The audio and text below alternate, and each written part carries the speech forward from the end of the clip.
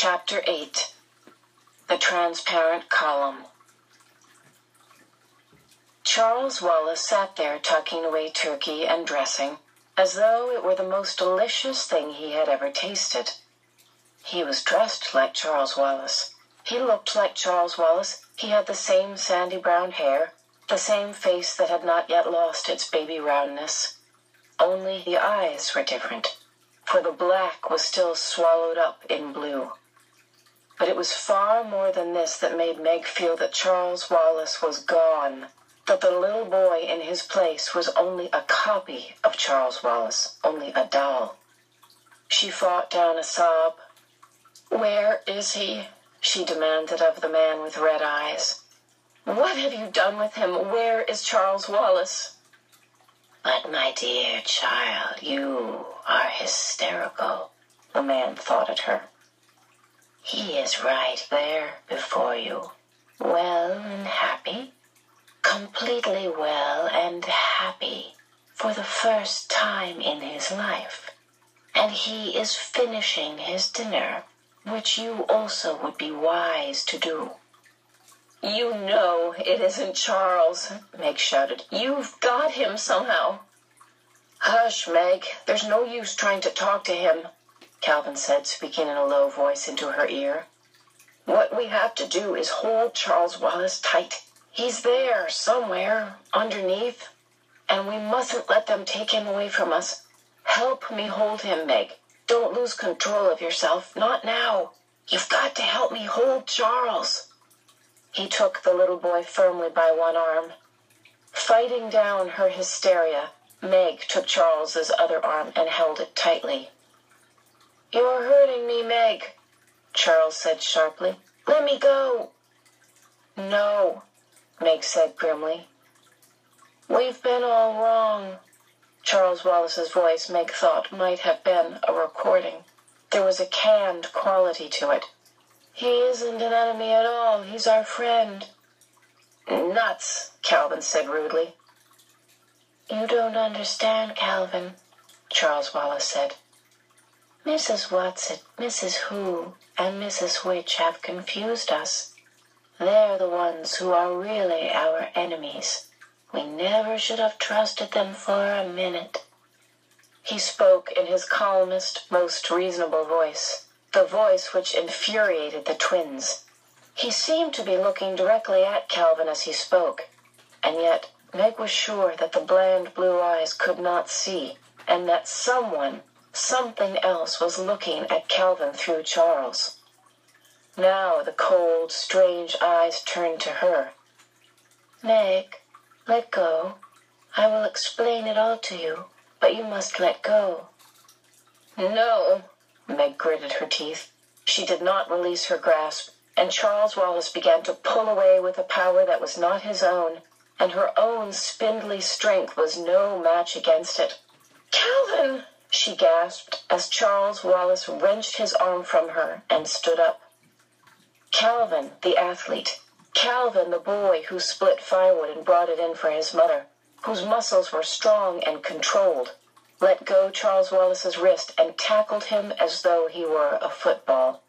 Meg, in her panic and rage, darted at the man on the chair, intending to hit him as Charles Wallace had done, but the black-smocked men were too quick for her, and one of them held her with her arms pinioned behind her back.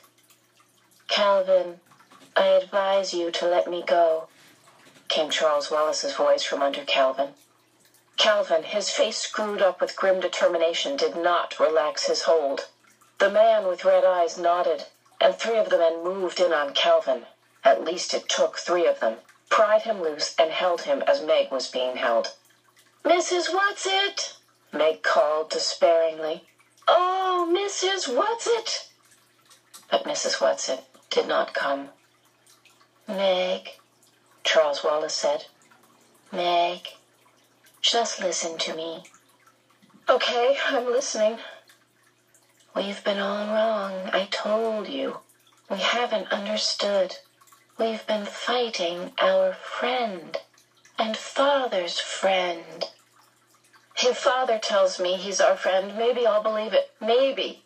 Unless he's got father under a spell or whatever it is, like you. This isn't a fairy tale. Spells indeed, Charles Wallace said. Meg, you've got to stop fighting and relax. Relax and be happy. Oh, Meg, if you just relax, you'd realize that all our troubles are over. You don't understand what a wonderful place we've come to.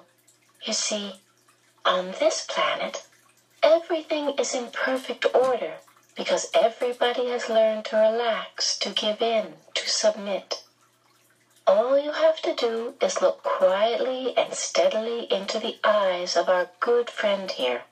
For he is our friend, dear sister, and he will take you in as he has taken me. Taking you in is right, Meg said. You know you're not you.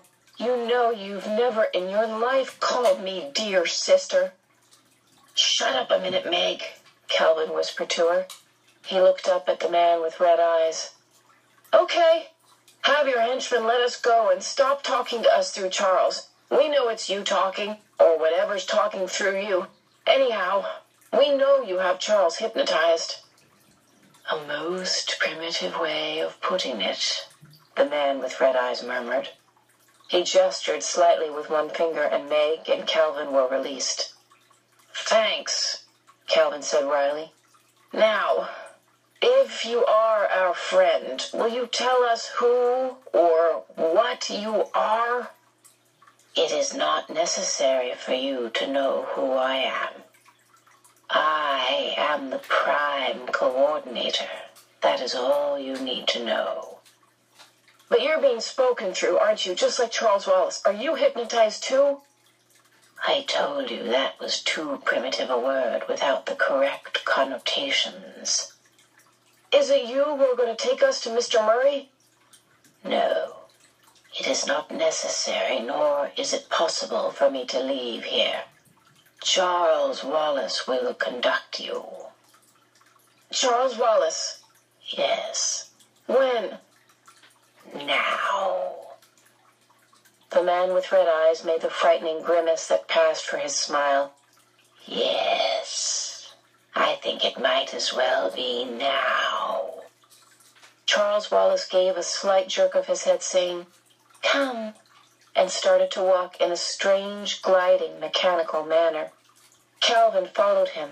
Meg hesitated, looking from the man with red eyes to Charles and Calvin.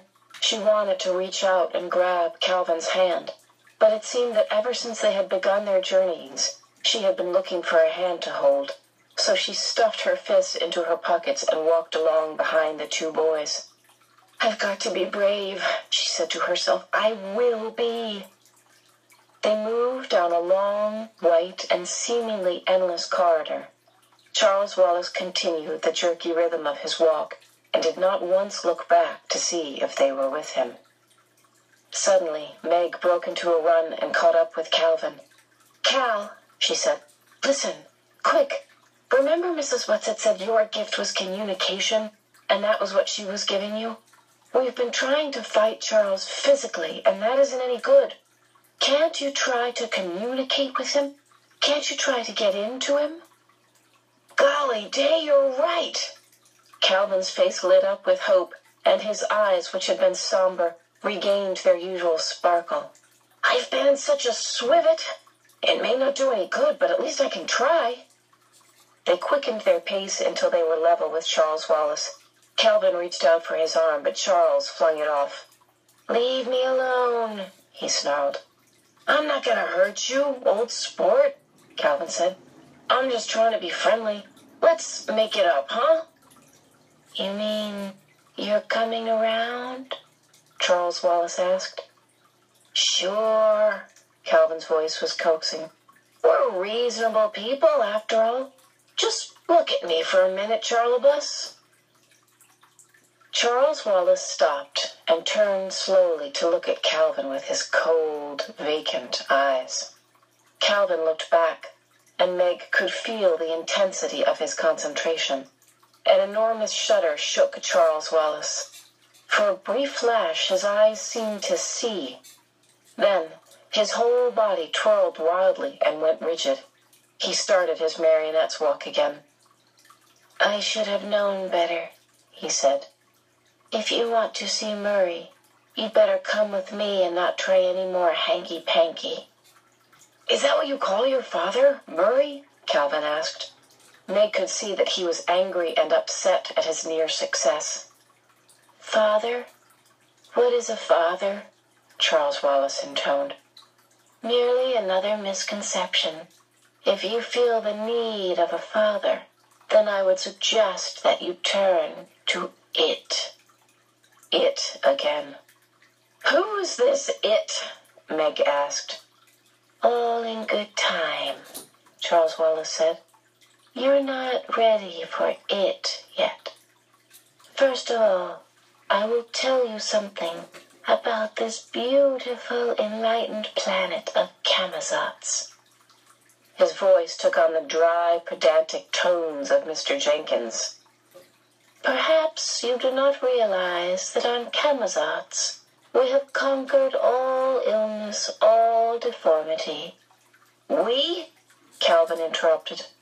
Charles continued as though he had not heard. And of course he hadn't, Meg thought. "We let no one suffer. It is so much kinder simply to annihilate anyone who is ill. Nobody has weeks and weeks of runny noses and sore throats. Rather than endure such discomfort, they are simply put to sleep." "You mean they're put to sleep while they have a cold, or that they're murdered?" Calvin demanded. "Murder is a most primitive word," Charles Wallace said. "There is no such thing as murder on Camazotz. It takes care of all such things." He moved jerkily to the wall of the corridor, stood still for a moment, then raised his hand. The wall flickered, quivered, grew transparent. Charles Wallace walked through it, beckoned to Meg and Calvin, and they followed. They were in a small square room from which radiated a dull, sulphurous light. There was something ominous to Meg in the very compactness of the room, as though the walls, the ceiling, the floor might move together and crush anybody rash enough to enter. "How did you do that?" Calvin asked Charles. "Do what?" "Make the wall open like that." "I merely rearranged the atoms," Charles Wallace said loftily. "You've studied atoms in school, haven't you?" "Sure, but—" "Then you know enough to know that matter isn't solid, don't you? That you, Calvin, consist mostly of empty space? That if all the matter in you came together, you'd be the size of the head of a pin? That's plain scientific fact, isn't it?" "Yes, but—" "So I simply pushed the atoms aside, and we walked through the space between them." Meg's stomach seemed to drop, and she realized that the square box in which they stood must be an elevator, and that they had started to move upward with great speed. The yellow light lit up their faces, and the pale blue of Charles's eyes absorbed the yellow and turned green. Calvin licked his lips. "Where are we going?" "Up," Charles continued his lecture. "On Camazotz we are all happy because we are all alike. Differences create problems. You know that, don't you, dear sister?" "No," Meg said. "Oh, yes, you do. You've seen at home how true it is. You know that's the reason you're not happy at school, because you're different." "I'm different and I'm happy," Calvin said. "But you pretend that you aren't different." "I'm different and I like being different." Calvin's voice was unnaturally loud. "Maybe I don't like being different," Meg said. "But I don't want to be like everybody else either." Charles Wallace raised his hand, and the motion of the square box ceased, and one of the walls seemed to disappear. Charles stepped out, Meg and Calvin following him, Calvin just barely making it before the wall came into being again, and they could no longer see where the opening had been. You wanted Calvin to get left behind, didn't you? Meg said. I am merely trying to teach you to stay on your toes, I warn you. If I have any more trouble from either of you, I shall have to take you to it. As the word it fell from Charles's lips, again Meg felt as though she had been touched by something slimy and horrible. So what is this it? She asked. You might call it the boss. Then Charles Wallace giggled, a giggle that was the most sinister sound Meg had ever heard. It sometimes calls itself the happiest sadist. Meg spoke coldly to cover her fear. I don't know what you're talking about. That's S-A-D-I-S-T, not S-A-D-D-E-S-T, you know, Charles Wallace said and giggled again. Lots of people don't pronounce it correctly. Well, I don't care, Meg said defiantly. I don't ever want to see it, and that's that. Charles Wallace's strange, monotonous voice ground against her ears. Meg, you're supposed to have some mind. Why do you think we have wars at home? Why do you think people get confused and unhappy? Because they all live their own separate individual lives. I've been trying to explain to you in the simplest possible way that on Camazotz, individuals have been done away with. Camazotz is one mind. It's it. And that's why everybody's so happy and efficient.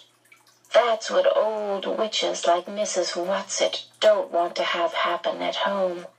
She's not a witch, Meg interrupted. No? No, Calvin said. You know she's not. You know that's just their game, their way, maybe, of laughing in the dark. In the dark is correct, Charles continued. They want us to go on being confused instead of properly organized. Meg shook her head violently. No, she shouted. I know our world isn't perfect, Charles, but it's better than this. This isn't the only alternative. It can't be. Nobody suffers here, Charles intoned. Nobody is ever unhappy. But nobody's ever happy either, Meg said earnestly. Maybe if you aren't unhappy sometimes, you don't know how to be happy. Calvin, I want to go home. We can't leave Charles, Calvin told her. And we can't go before we found your father, you know that. But you're right, Meg, and Mrs. Witch is right. This is evil. Charles Wallace shook his head, and scorn and disapproval seemed to emanate from him. Come, we're wasting time. He moved rapidly down the corridor, but continued to speak. How dreadful it is to be low, individual organisms. His pace quickened from step to step, his short legs flashing, so that Meg and Calvin almost had to run to keep up with him. Now see this, he said. He raised his hand, and suddenly they could see through one of the walls into a small room. In the room, a little boy was bouncing a ball. He was bouncing it in rhythm, and the walls of his little cell seemed to pulse with the rhythm of the ball. And each time the ball bounced, he screamed as though he were in pain. That's the little boy we saw this afternoon, Calvin said sharply. The little boy who wasn't bouncing the ball like the others. Charles Wallace giggled again. Yes, every once in a while there's a little trouble with cooperation, but it's easily taken care of. After today, he'll never desire to deviate again. Ah, here we are. He moved rapidly down the corridor and again held up his hand to make the wall transparent. They looked into another small room or cell. In the center of it was a large, round, transparent column, and inside this column was a man. Father! Meg screamed. Chapter 9. It. Meg rushed at the man imprisoned in the column. But as she reached what seemed to be the open door, she was hurled back as though she had crashed into a brick wall. Calvin caught her. "It's just transparent like glass this time," he told her. "We can't go through it." Meg was so sick and dizzy from the impact that she could not answer. For a moment she was afraid that she would throw up or faint. Charles Wallace laughed again, the laugh that was not his own, and it was this that saved her, for once more anger overcame her pain and fear. Charles Wallace, her own, real, dear Charles Wallace, never laughed at her when she hurt herself. Instead, his arms would go quickly around her neck and he would press his soft cheek against hers in loving comfort. But the demon Charles Wallace snickered. She turned away from him and looked again at the man in the column. "Oh, Father," she whispered longingly. But the man in the column did not move to look at her.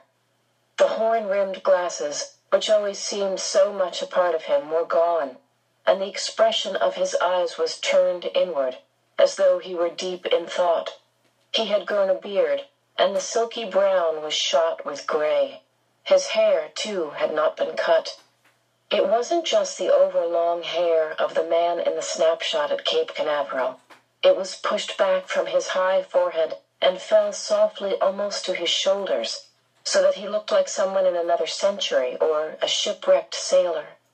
But there was no question, despite the change in him, that he was her father, her own beloved father. "My, he looks a mess, doesn't he?" Charles Wallace said and sniggered. Meg swung on him with sick rage.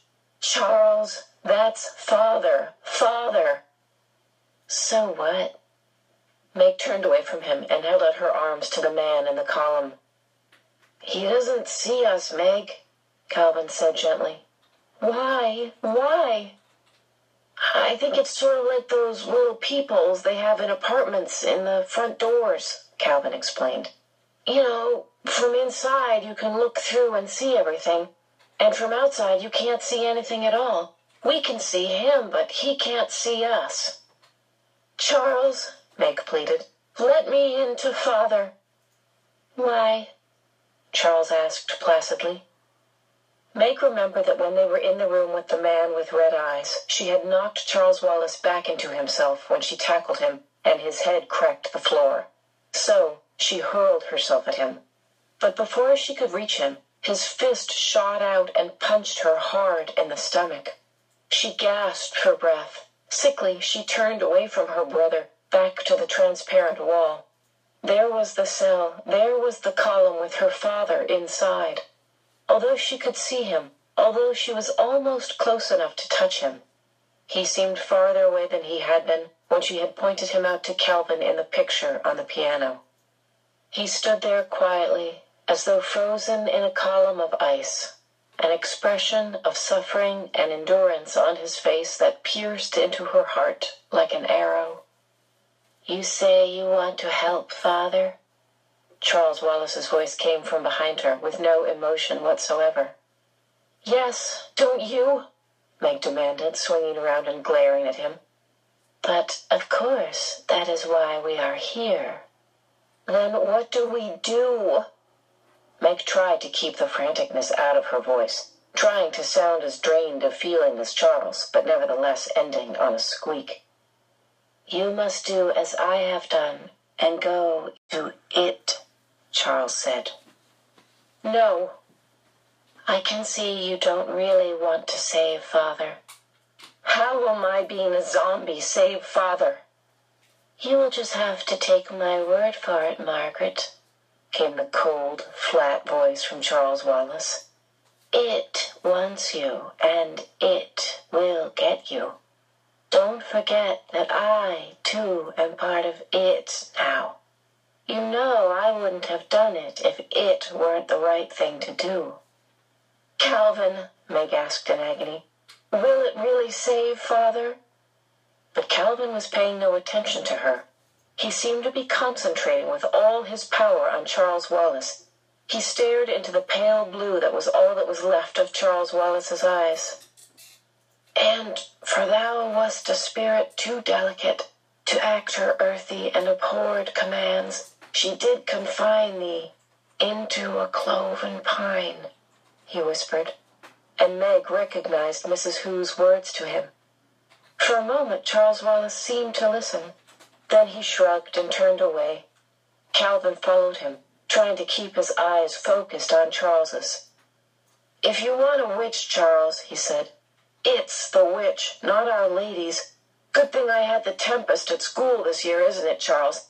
It was the witch who put Ariel in the cloven pine, wasn't it?"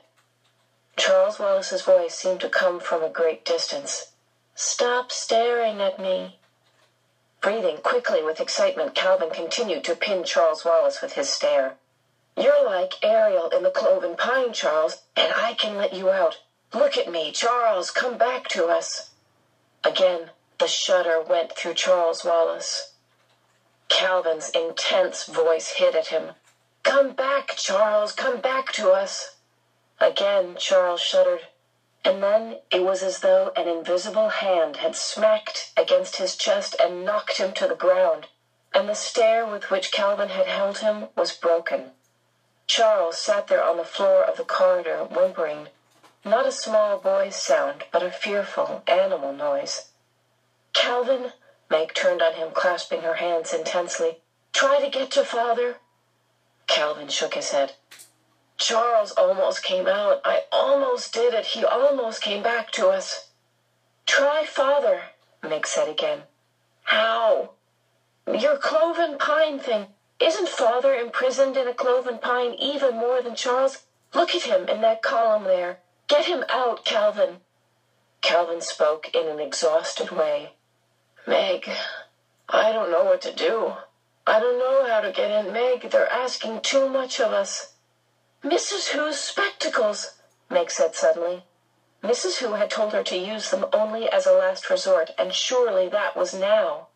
She reached into her pocket, and the spectacles were there, cool and light and comforting.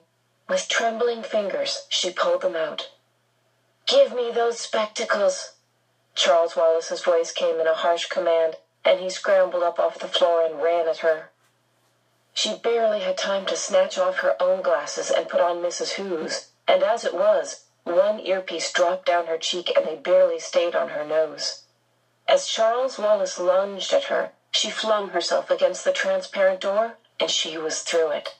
She was in the cell with the imprisoning column that held her father. With trembling fingers, she straightened Mrs. Who's glasses and put her own in her pocket. "Give them to me," came Charles Wallace's menacing voice, and he was in the cell with her, with Calvin on the outside pounding frantically to get in. Meg kicked at Charles Wallace and ran at the column.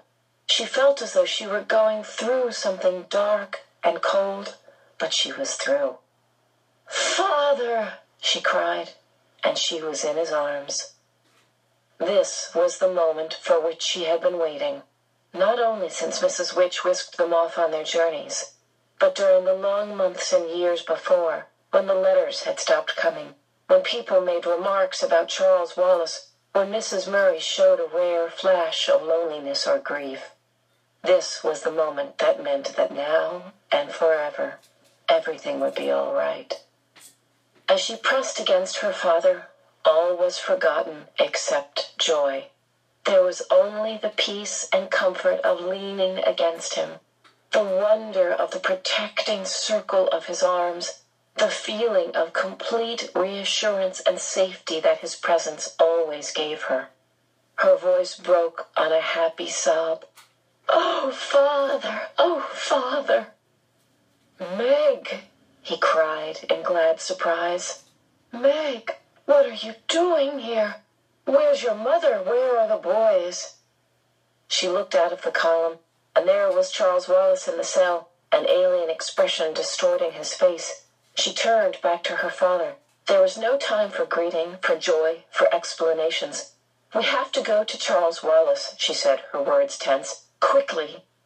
Her father's hands were moving gropingly over her face, and as she felt the touch of his strong, gentle fingers, she realized with a flooding of horror that she could see him, that she could see Charles in the cell and Calvin in the corridor, but her father could not see them, could not see her. She looked at him in panic, but his eyes were the same steady blue that she remembered. She moved her hand brusquely across his line of vision, but he did not blink.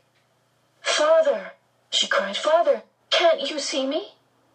His arms went around her again in a comforting, reassuring gesture. "No, Meg." "But, Father, I can see you." Her voice trailed off. Suddenly she shoved Mrs. Hu's glasses down her nose and peered over them, and immediately she was in complete and utter darkness.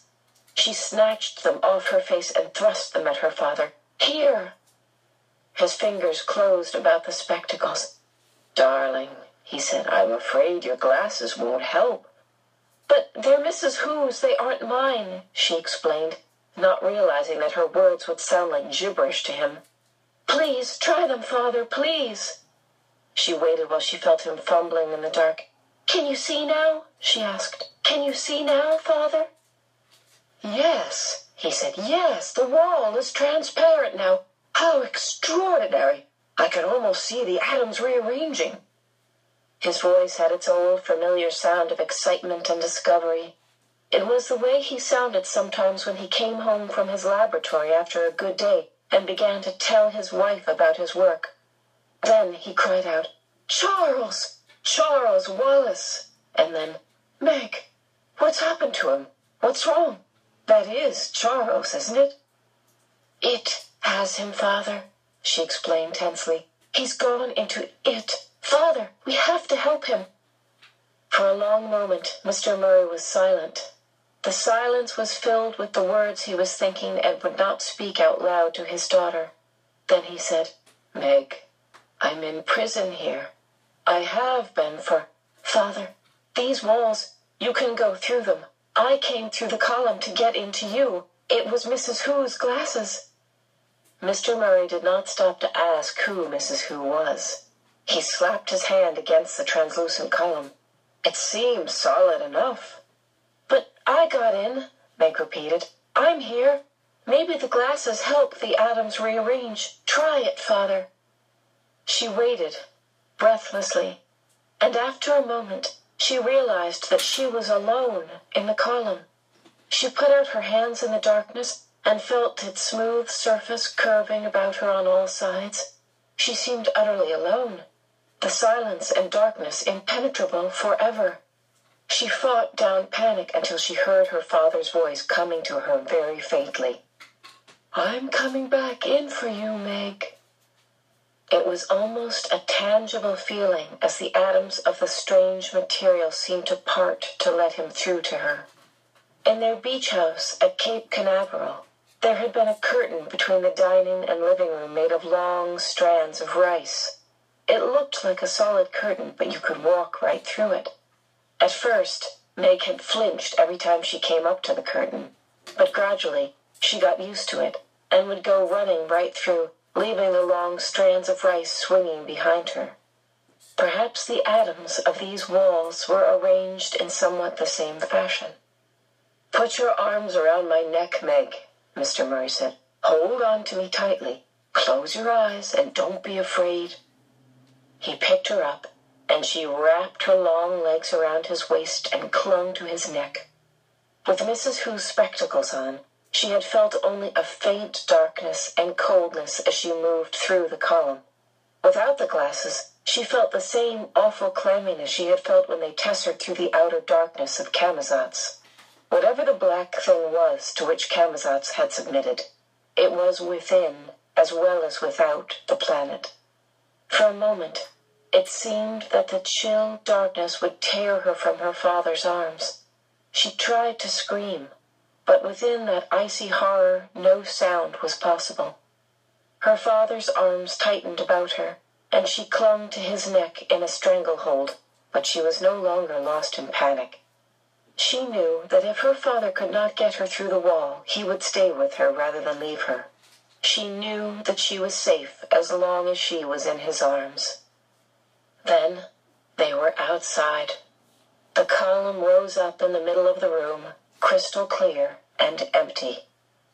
Meg blinked at the blurred figures of Charles and her father and wondered why they did not clear. Then she grabbed her own glasses out of her pocket and put them on, and her myopic eyes were able to focus. Charles Wallace was tapping one foot impatiently against the floor. "It is not pleased," he said. "It is not pleased at all." Mr. Murray released Meg and knelt in front of the little boy. "Charles?" His voice was tender. "Charles Wallace?" "What do you want?" "I'm your father, Charles. Look at me." The pale blue eyes seemed to focus on Mr. Murray's face. "Hi, Pop," came an insolent voice. "That isn't Charles," Meg cried. "Oh, Father, Charles isn't like that. It has him." "Yes," Mr. Murray sounded tired. "I see." He held his arms out. "Charles, come here." "Father will make it all right," Meg thought. "Everything will be all right now." Charles did not move toward the outstretched arms. He stood a few feet away from his father, and he did not look at him. "Look at me," Mr. Murray commanded. "No." Mr. Murray's voice became harsh. "When you speak to me, you will say, 'No, Father,' or 'No, sir.'" "Come off it, Pop," came the cold voice from Charles Wallace. Charles Wallace, who outside Camazotz had been strange, had been different, but never rude. "You're not the boss around here." Meg could see Calvin pounding again on the glass wall. "Calvin!" she called. "He can't hear you," Charles said. He made a horrible face at Calvin, and then he thumbed his nose. "Who's Calvin?" Mr. Murray asked. "He's—" Meg started, but Charles Wallace cut her short. "You'll have to defer your explanations. Let's go." "Go where?" "To it." "No," Mr. Murray said. "You can't take Meg there." "Oh, can't I?" "No, you cannot. You are my son, Charles, and I'm afraid you will have to do as I say." "But he isn't Charles," Meg cried in anguish. Why didn't her father understand? "Charles is nothing like that, Father. You know he's nothing like that." "He was only a baby when I left," Mr. Murray said heavily. "Father, it's it talking through Charles. It isn't Charles. He's bewitched." "Fairy tales again," Charles said. "You know it, Father?" Meg asked. "Yes." "Have you seen it?" "Yes, Meg." Again, his voice sounded exhausted. "Yes, I have." He turned to Charles. "You know she wouldn't be able to hold out." "Exactly," Charles said. "Father, you can't talk to him as though he were Charles. Ask Calvin."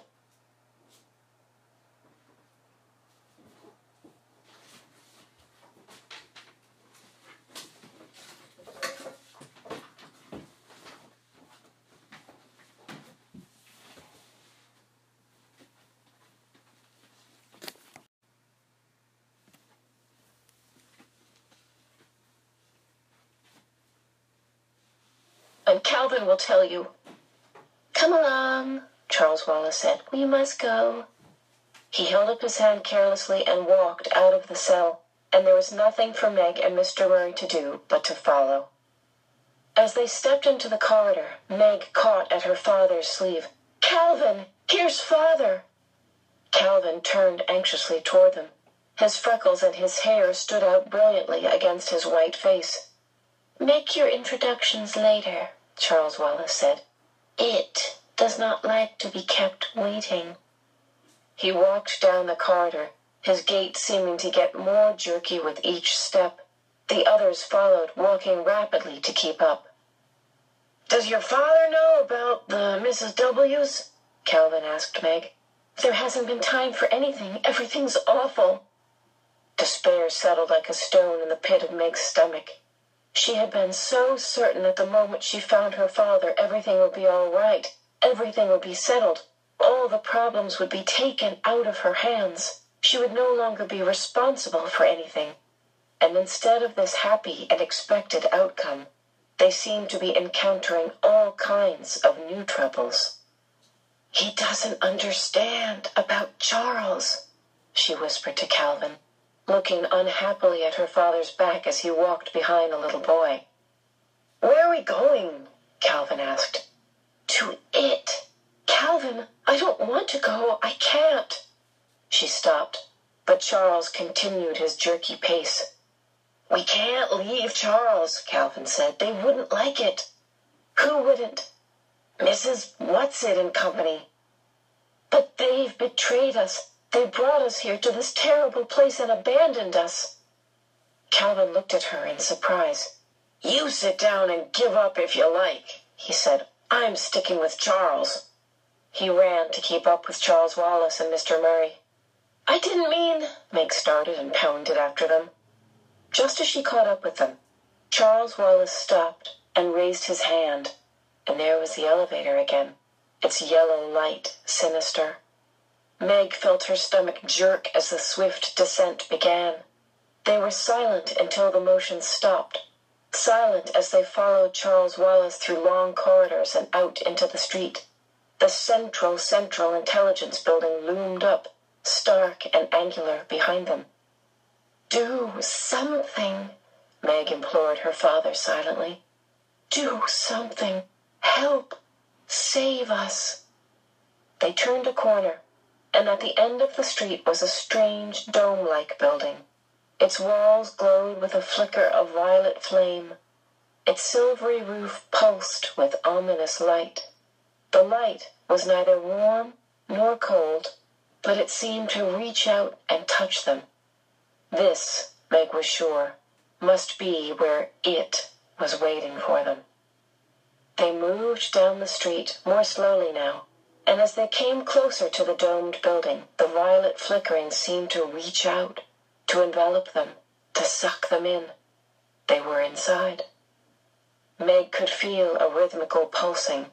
It was a pulsing not only about her, but in her as well, as though the rhythm of her heart and lungs was no longer her own, but was being worked by some outside force.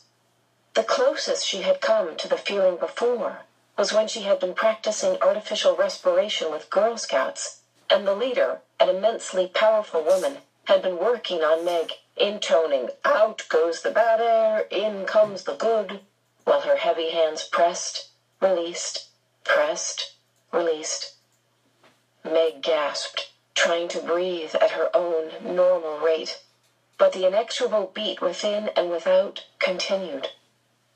For a moment she could neither move nor look around to see what was happening to the others. She simply had to stand there, trying to balance herself into the artificial rhythm of her heart and lungs. Her eyes seemed to swim in a sea of red. Then things began to clear, and she could breathe without gasping like a beached fish, and she could look about the great circular domed building.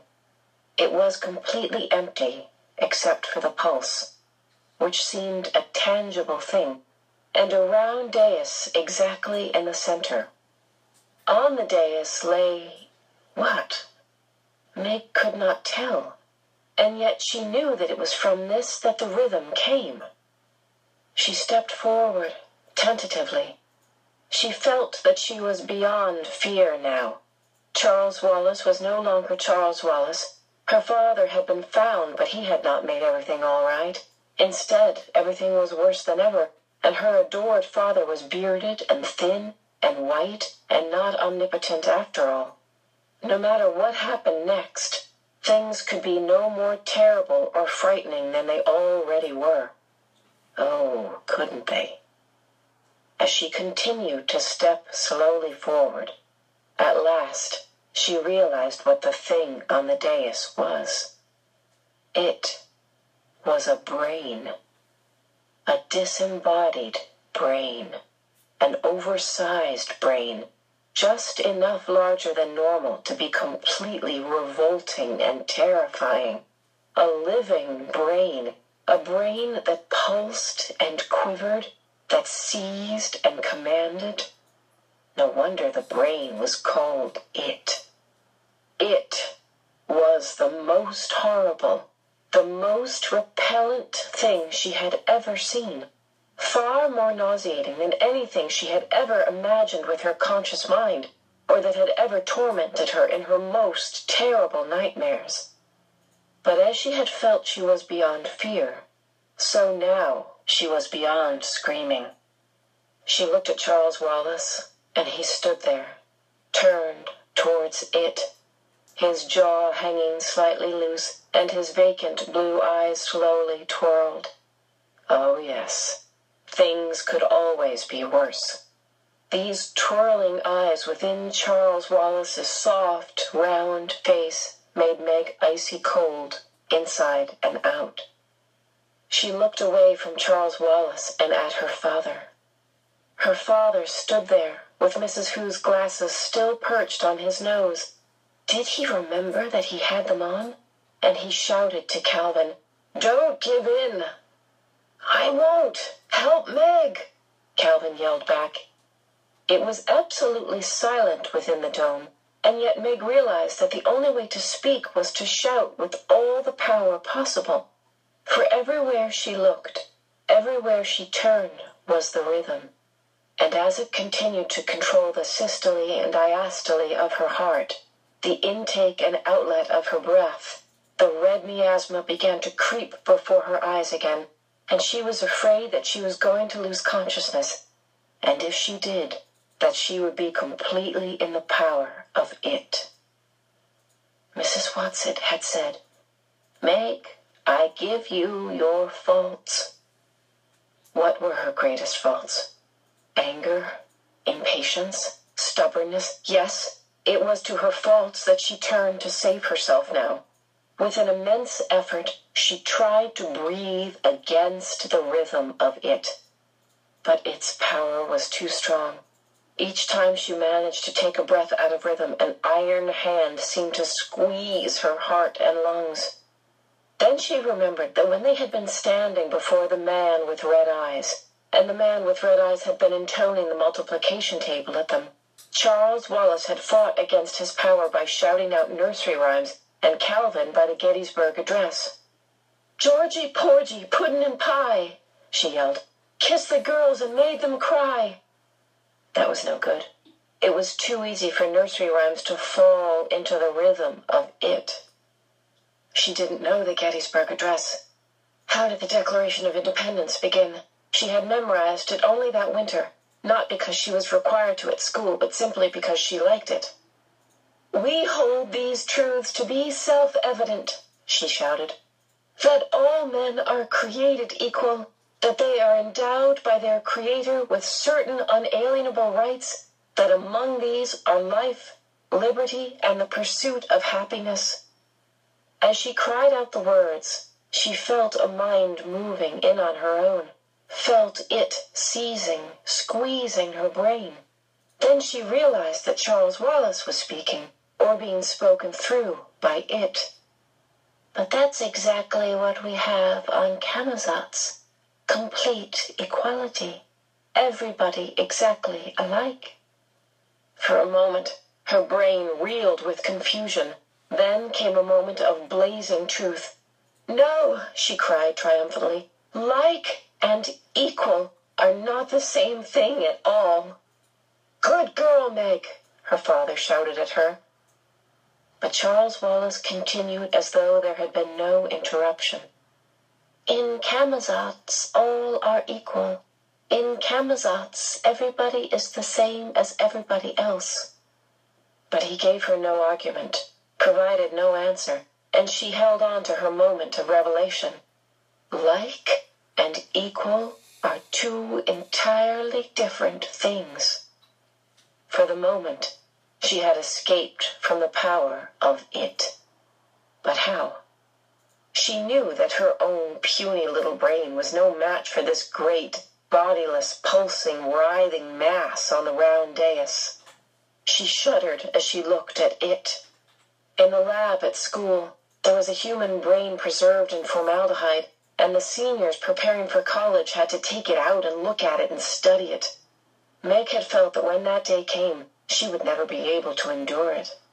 But now she thought that if only she had a dissecting knife, she would slash at it, cutting ruthlessly through cerebrum, cerebellum.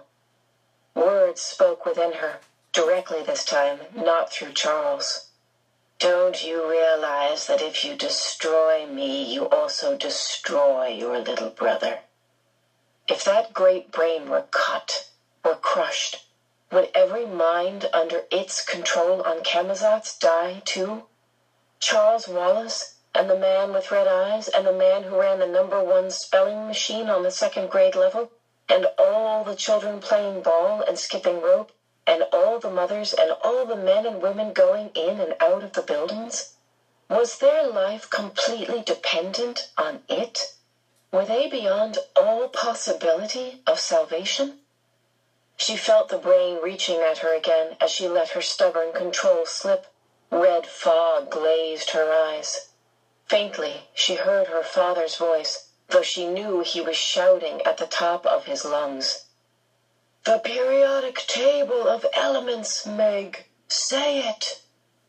A picture flashed into her mind of winter evenings spent sitting before the open fire and studying with her father. "Hydrogen, helium," she started obediently. "Keep them in their proper atomic order. What next?" She knew it, yes. "Lithium, beryllium, boron, carbon, nitrogen, oxygen, fluorine." She shouted the words at her father, turned away from it. "Neon, sodium, magnesium, aluminum, silicon, phosphorus." "Too rhythmical," her father shouted. "What's the square root of 5? For a moment, she was able to concentrate. "Rack your brains yourself, Meg. Don't let it rack them." "The square root of 5 is 2.236, she cried triumphantly. "Because 2.236 times 2.236 equals 5. "What's the square root of 7? "The square root of 7 is—" She broke off. She wasn't holding out. It was getting at her, and she couldn't concentrate, not even on math. And soon she, too, would be absorbed in it. She would be an it. "Tesser, sir!" she heard Calvin's voice through the red darkness. "Tesser!" She felt her father grab her by the wrist. There was a terrible jerk that seemed to break every bone in her body. Then the dark nothing of tessering. If tessering with Mrs. Whatsit, Mrs. Who, and Mrs. Which had been a strange and fearful experience, it was nothing like tessering with her father. After all, Mrs. Which was experienced at it, and Mr. Murray, how did he know anything about it at all? Meg felt that she was being torn apart by a whirlwind. She was lost in an agony of pain that finally dissolved into the dark